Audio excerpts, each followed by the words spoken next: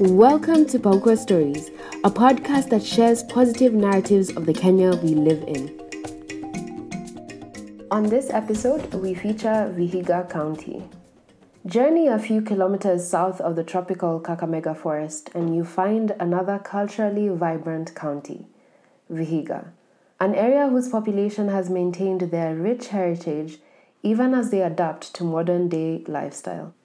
Primarily inhabited and developed by the 3 of 18 Luhya subtribes, the Maragoli, Banyori, and the Tiriki, the Vihiga population is currently at about 500,000. With the county government predicting an increase in population growth within the next few years, it's only a matter of time before this county is filled with booming urban centers. Culture is an important part of who we are. Our ancestors created and celebrated life through various ceremonies throughout their lives.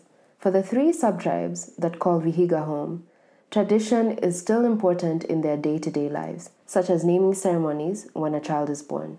It is considered important to name a Luhya child after a definitive life-changing season, such as intense weather periods. Most popular is the bestowing of names from ancestors, as firstborn children are named after paternal grandparents, while the siblings that follow thereafter are named after maternal grandparents.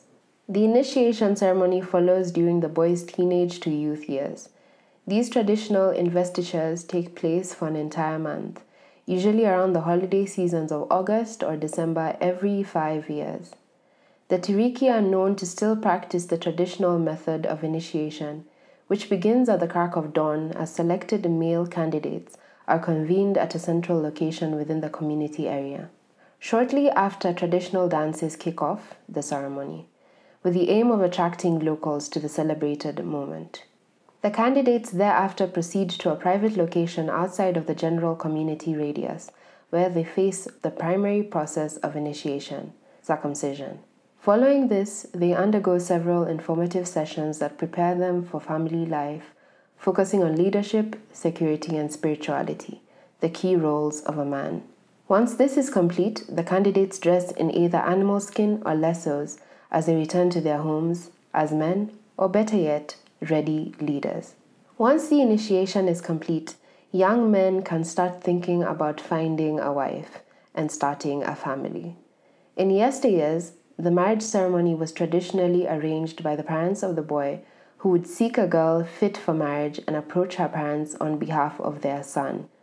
If all went well during the first meeting, dowry arrangements and payments would follow in the form of a dozen cattle, goats, and sheep before the bride was taken as a wife.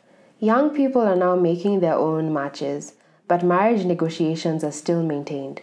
After all, how will you come to know your future in-laws if not through the back and forth tussle of dowry deliberations? To culture via Vihiga County. Explore some of the features that make up this county on www.paukwa.or.ke/Vihiga.